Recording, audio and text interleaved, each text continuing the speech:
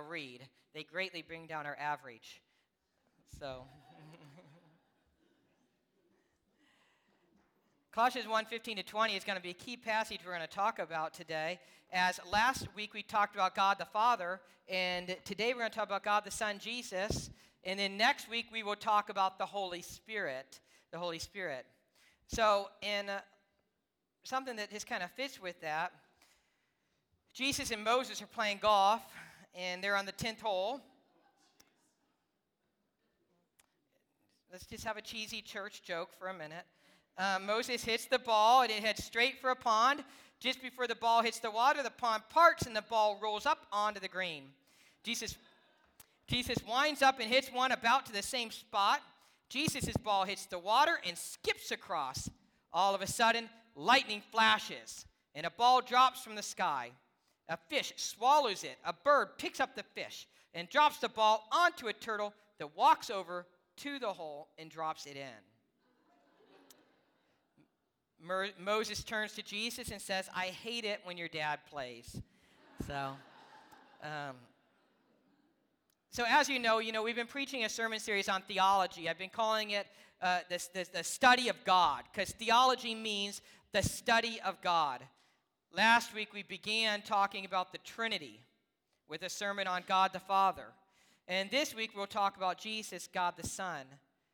But as I shared last week, there is so much that could be said about these topics. There are books and books and books and volumes and volumes and volumes written about this topic. I have 100 pages of notes simply from this sermon alone. Now, I'll only share 75 of them with you. Actually, those that get the copy know it's not 75 pages. But all I'm saying is we have to abbreviate. We have to think, how can we fit this into one sermon? At the same time, we need this information. We need to know the biblical understanding of God. We need to know the biblical understanding of Jesus. We need to know the biblical understanding of the triunity of the Godhead. We need to know. We need to study. We need to study God, and we need to know God. Now, certainly, you can study God and not know God. You can do that. But I'd also say that you really can't know God without studying God. So let's continue studying. Now, what you need to know is that most cults deviate from the proper teaching about Jesus, or even the Trinity. Most cults deviate there. But the Bible teaches us God is three persons, each person is fully God, and there is one God. God is three persons, each person is fully God, and there is one God. God the Father planned and directed creation and redemption through the Son and the Holy Spirit. The Father and Son work together like a father and son on earth. There is a type of hierarchy within the Trinity. Today we focus on Jesus. In AD 325, and this is on your screen, in AD 325, the Nicene Creed was written in order to codify certain beliefs in the Trinity, and this is what they wrote about Jesus. Now, it's a Nicene Creed. It's not the Bible, okay? But as I read this, notice all the allusions to Scripture. Everything we write, we got to compare with Scripture. Everything I preach, everything your teachers here teach, we got to compare with Scripture. As we look at these historic church documents, compare it with Scripture. And these men of God, they studied as they wrote. And it says, and in one Lord Jesus Christ, this is their beliefs, and in one Lord Jesus Christ, the only Son of God, begotten from the Father before all ages, God from God, light from light, true God from true God, begotten, not made, of the same essence as the Father. Through him all things were made, for us and for our salvation. He came down from heaven. He became incarnate by the Holy Spirit and the Virgin Mary and was made human. He was crucified for us under Pontius Pilate. He suffered and was buried. The third day he rose again, according to the Scriptures. 325 AD, according to the Scriptures. He ascended to heaven and is seated at the right hand of the Father. He will come again with glory to judge the living and the dead, his kingdom will never end. This is all about Jesus. And we can see the allusions to the scriptures. You can see kind of the quoting the scriptures without quoting. We can see them talking about the scriptures. We can see them talking about Jesus' pre-existent state. Jesus did not begin when he was born of Mary and Joseph. It says, begotten, not made, of the same essence as the Father. But through him, and that's what Tyler and Addison just read about in Colossians 1:15-20, through him all things were made for us and for our salvation. The Nicene Creed, 325 AD. My theme today, Christians believe, there it is, Christians believe in Jesus, born fully God and fully man. Born of a virgin, crucified for us and resurrected. That's what we believe. That's where our faith rests. The application, be encouraged that Jesus is our Savior. He's our powerful and mighty God. I would add just a little to that and say, surrender to him. Sometimes we think of God the Father and Jesus and the Holy Spirit is separate. And they are separate, but they're united as one. And so sometimes we can think of God the Father like the harsh father, the bad cop. And Jesus is the good, loving Jesus and the good cop. He's the nice and loving one. But Jesus will come again, and he will come again as judge. And he will come again to judge the living and the dead. Remember that. And Jesus has some very strong statements throughout the New Testament, throughout the Gospels. Surrender to Jesus. Surrender to Jesus. And make sure you know the truth. Make sure you know the truth. I'm going to put that down for a minute. Hebrews 1:1-4. We just read Colossians 1:15-20. We'll come back to that. But Hebrews 1:1-4 is all about Jesus as well. And it says, God, after he spoke long ago to the fathers and the prophets in many portions and in many ways, in these last days has spoken to us in his Son, capital S, whom he appointed heir of all things, through whom also he made the world. How do you make the world? Through his Son, through Jesus. And he is the radiance of his glory and the exact representation of his nature, and upholds all things by the word of his power. When he made purification of sins, he sat down at the right hand of the majesty on high, having become as much better than the angels, as he has inherited a more excellent name than they. Notice that Jesus sat down. When you sit down, your work is complete. Jesus sat down. The work was complete. Later on in the book of Hebrews, it will contrast Jesus with the high priest. And the high priests were standing every day, standing, working every day to make sacrifices for sins that were never good enough. Jesus made one sacrifice for all time and sat down. And this passage is just powerful. He is the exact representation of the Father's nature. He upholds all things by the word of his power. Let's talk about it. Our Creator is also our Redeemer. We're going to come back to Colossians 1 in a minute. But for now, Hebrews 1:1-4, our Creator is also our Redeemer. God spoke long ago through the prophets, but now he speaks through Jesus Christ, his Son. This book, Hebrews, was written to Jewish believers. And we'll come back to that in a minute. In Colossians chapter 1, the Bible talks about this as well. Christ is the creator. He is the sustainer of all things. Christ is the heir of all things. And he is the visible image of the invisible God. Christ is the awesome Lord. I love this passage. I love the passages in Colossians 1. The verses in Colossians 1. Because it talks about how awesome Christ is. Christ is the awesome Lord. Verse 3 shows that Jesus is the radiance of God's glory. Radiance in Greek means to emit light or splendor. Christ emits light. When Paul saw Jesus on the Damascus road, he saw a bright light, he was blinded. Christ is the radiance of God's glory. Christ is the exact representation of the Father. Jesus said, "You've seen me, you've seen the Father." Don't compromise the biblical view of Jesus. Christ holds everything together by the word of his power. The Greek word for power means the ability, the inerrant power. Is the Greek word dunamis. Christ has the power. Christ has all power. Christ died for our sins and then sat down at the right hand of God. The rest of Hebrews is showing that Jesus is greater than Moses. Jesus is greater than the angels. They had a problem in the early church with angel worship. And you see in Colossians, you see here a rebuke of that. The rest of Hebrews, the author makes a case that Jesus is the greatest. In Hebrews, the author is preaching the sermon in letter form to show that Jesus is our great high priest. Jesus is our only Savior. Do you believe that? If you believe that, say amen. Jesus is our only Savior. Amen? Sometimes we end up going to other things for salvation, but Jesus is our only Savior. Colossians 1:17, it says, He's before all things, and in Him all things hold together.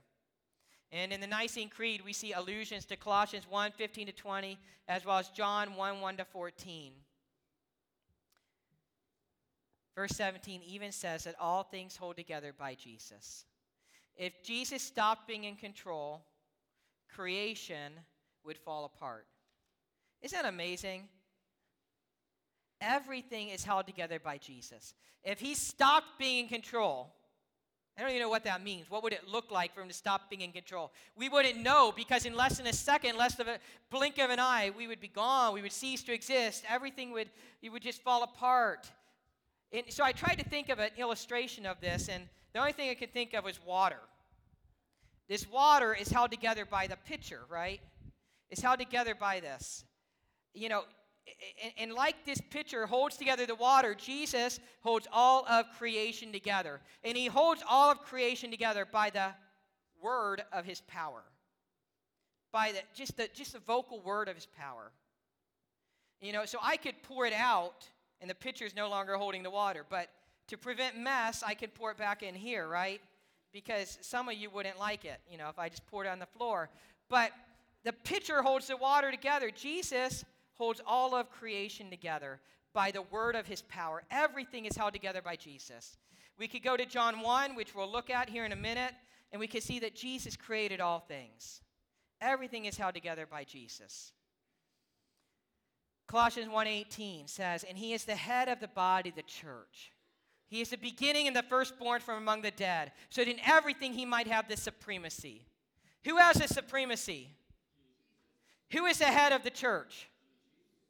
It's all about Jesus. Christianity is all about Jesus. It all goes back to Jesus, our Savior. But Jesus was fully God. Before His birth in Bethlehem, He was fully God. At the time of His birth in Bethlehem, Jesus became a man. He became a man. And I have a lot of scripture up here. It's going to be on the screen just to show that Jesus became fully human. He did not just appear to be human. He was fully human. And He was also fully God at the same time. 100% God, 100% man. And again, this is where it's just too much to share in one sermon. Sometime, someday, maybe we will have a 6-week series on this, where we could talk about it in an extended way. John 1:14 says, and the Word, which is referring to Jesus, became flesh and dwelt among us. And we saw His glory, glories of the only begotten from the Father, full of grace and truth. Get that, by the way. Jesus is full of grace and truth. Most of us compromise truth at the expense of, compromise truth for grace, or compromise grace for truth. Jesus is 100% grace and 100% truth. There is no compromise. Jesus took on flesh and became one of them. Luke 2:52 shows that He grew in knowledge and stature. Jesus went through growing pains as we do. He was a real boy. He was a real baby. He was a real infant. He was a real toddler. He was a real teenager, though they didn't even have that word back then. Teenager is really a recent idea in the last 100 years. Luke 2:52 says, and Jesus kept increasing in wisdom and stature and in favor with God and men. Another scripture, Hebrews 5:8 shows that He learned. Hebrews 5:8, although He was a son, He learned obedience from what He suffered. John 11:35 shows He had emotions. John 11:35, shortest verse of the Bible. If you ever need a verse to memorize just for a test, pick John 11:35. Jesus wept. Jesus wept. Don't really pick John 11:35. That's cheating. But John 4:6 shows that Jesus was tired. In John 4:6 it says, Jacob's well was there, and Jesus, tired as He was from the journey, sat down by the well. It was about the 6th hour. Jesus grew tired as we do. He was and still is fully human, by the way. John 19:28, Jesus was thirsty. John 19:28, later knowing that all was now completed, and so that the scripture would be fulfilled, Jesus said, I am thirsty. He was fully human. He was thirsty. Matthew 4:2, Jesus went through hunger. Matthew 4:2, after fasting 40 days and 40 nights, he was hungry because he was fully human. He still is fully human. Luke 4:13, he did not sin. Luke 4:13, when the devil had finished all this tempting, he left him until a more opportune time. He was tempted, but he never sinned. John 8:46, he was sinless. In John 8:46, can any of you prove me guilty of sin? If I'm telling the truth, why don't you believe me? We see enough evidence here that Jesus is fully human, fully man, but Jesus is also fully God. We showed that with Hebrews 1, we showed that with John 1, we showed that with Colossians 1:15-20. We cannot compromise this view. There are many other scriptures showing his humanity, one of which would be that Jesus died. Jesus died, but death could not contain him, so he was resurrected for us. Now, Hebrews 1:8 is a passage about Jesus reigning. But about the Son, he says, your throne, O God, will last forever and ever. A scepter of justice will be the scepter of your kingdom. This is about Jesus, about the Son. Your throne, O God. Let's say this together. Your throne, O God, will last forever and ever. A scepter of justice will be the scepter of your kingdom. You know, eventually, we will all surrender to Jesus, because he is reigning as king. But Jesus is intermediating between you and God the Father right now on behalf of your sins. He's our intermediator right now, and we have a choice to make. We surrender to Jesus now or later, or preferably both. Philippians 2:6-11, which is called the Christ hymn, says that every knee will bow and every tongue will confess that Jesus Christ is Lord. We need to surrender now, and I pray that we desire and want others to surrender to Jesus now as well. That's why we share the gospel. Some of us are like Jonah. God might call us to share Jesus with somebody, just like Jonah was called to take the gospel to Nineveh, and Jonah was reluctant. Some of us are reluctant. I pray that God will still have his way with us. Surrender now to Jesus. Let him be your king. A.W. Tozer wrote this prayer. He said, Father, I want to know thee, but my coward heart fears to give up its toys. I cannot part with them without inward bleeding. And I don't try to hide from thee the terror of the parting. I come trembling, but I do come. Please root from my heart all those things which I have cherished so long, in which I have become a very part of my living self, so that thou mayest enter and dwell without arrival. Then shalt thou make the place of thy feet glorious. Let Jesus be your Lord. Then shall my heart have no need of the sun to shine in it, for thyself will be the light of it. And there shall be no night there. In Jesus' name, amen. Surrender to Jesus. Surrender to Jesus daily. I don't care if you gave your life to Jesus as Lord and Savior 80 years ago at something. Make sure you are continuously surrendering to Jesus as your Lord and Savior, recognizing his majesty, his greatness. And understand, when we compromise his word, we compromise his character, we compromise his truth, we compromise Jesus. Outside the Bible, there are secular writers who make mention of the Lord Jesus Christ. Tacitus, in book 15, chapter 44, writing in AD 114, tells us that the founder of the Christian religion, Jesus Christ, was put to death by Pontius Pilate in the reign of the Roman Emperor Tiberius. Pliny the Younger wrote a letter to the Emperor Trajan on the subject of Christ and Christians in book 1096. Josephus, a Jewish historian, in AD 90, has a short biographical note on Jesus, who is called Christ in his Antiquities, book 18, chapter 3, section 3. The Babylonian Talmud also makes mention of Jesus Christ. And by the way, if you do further digging, you can find ancient Jewish sources that actually believe that Jesus did miracles and actually believe that Jesus even rose from the dead. These are people who did not accept him as Savior, did not believe he was the Messiah, but yet they gave credit to his miracles and to his resurrection. That's powerful. Charles R. Swindoll, Chuck Swindoll, one of my favorite preachers, said this: "The storm will come, and if you have a rock to stand on, you will plunge.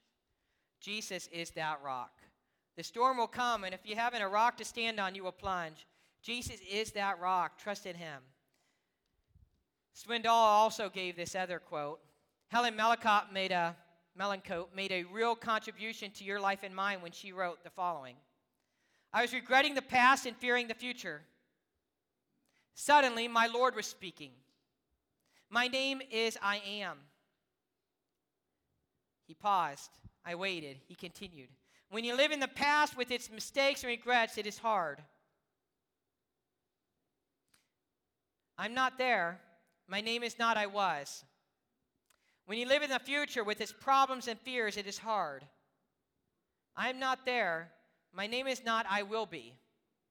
When you live in this moment, it is not hard. I am here. My name is I Am." Jesus is with us everywhere. Let Jesus be your rock. He is with us now. You know, Jesus said, "Where 2 or 3 are gathered in my name, I am there with you." And sometimes we misapply that.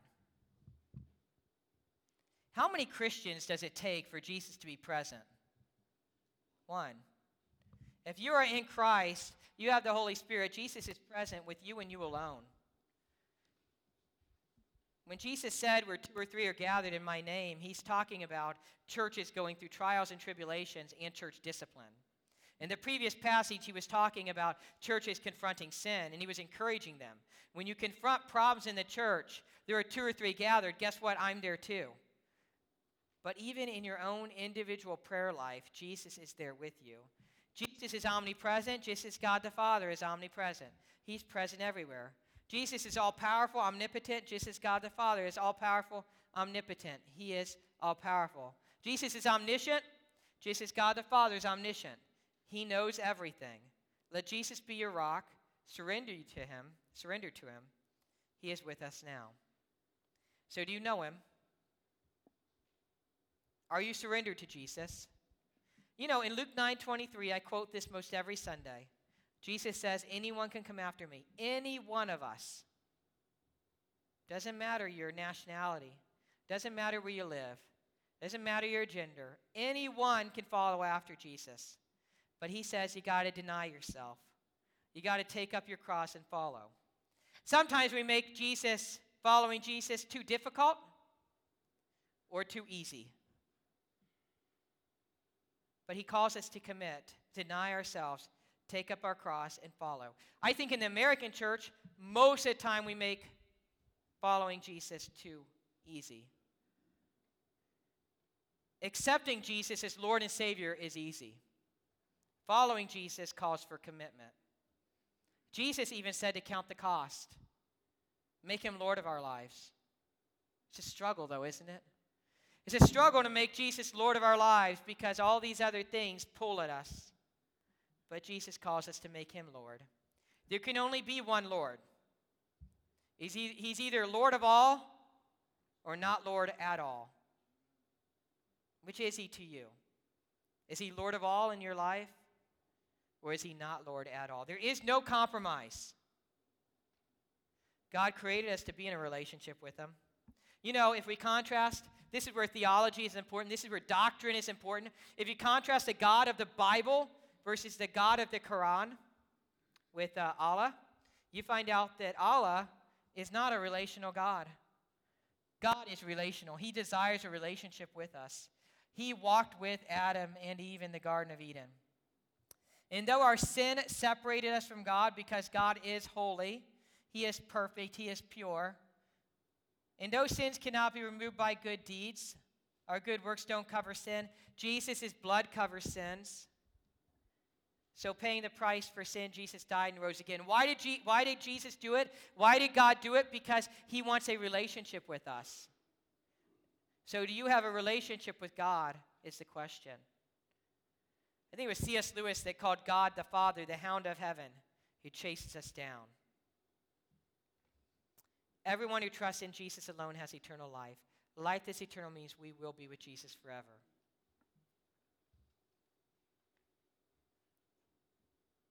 I've officiated some funerals, probably over 50. It was 46 when I left Alliance. But, it's wonderful when I know the person had an ultimate trust in Jesus as Lord and Savior. And we can all stand there at the grave and say, we know that he's in heaven, she's in heaven. It's hard when I'm called from the community and I say, sure, I'll officiate the funeral. And you don't really know. By their testimony, some people totally outright reject Christ. But you never know what their last thoughts are, so I would never condemn someone. But I pray and hope that you know for certain that you know Jesus as your Lord and Savior, and you're going to heaven the moment God calls you. Let's pray. Lord Jesus, you are great, you are mighty, you are awesome, you are majestic, you are God, and there is no other. Lord Jesus, you are Lord of all. Lord of all. Lord Jesus, everything is held together by your power, by your awesome power. Everything is held together by your word. You are awesome, Lord. You are awesome in this place. You are Lord, and there is no other. Oh, Lord Jesus, you are Lord along with God the Father and the Holy Spirit. All three God, all three separate, beyond my understanding, but that's because you're God and I am not. If I could understand you, then you would not be that great.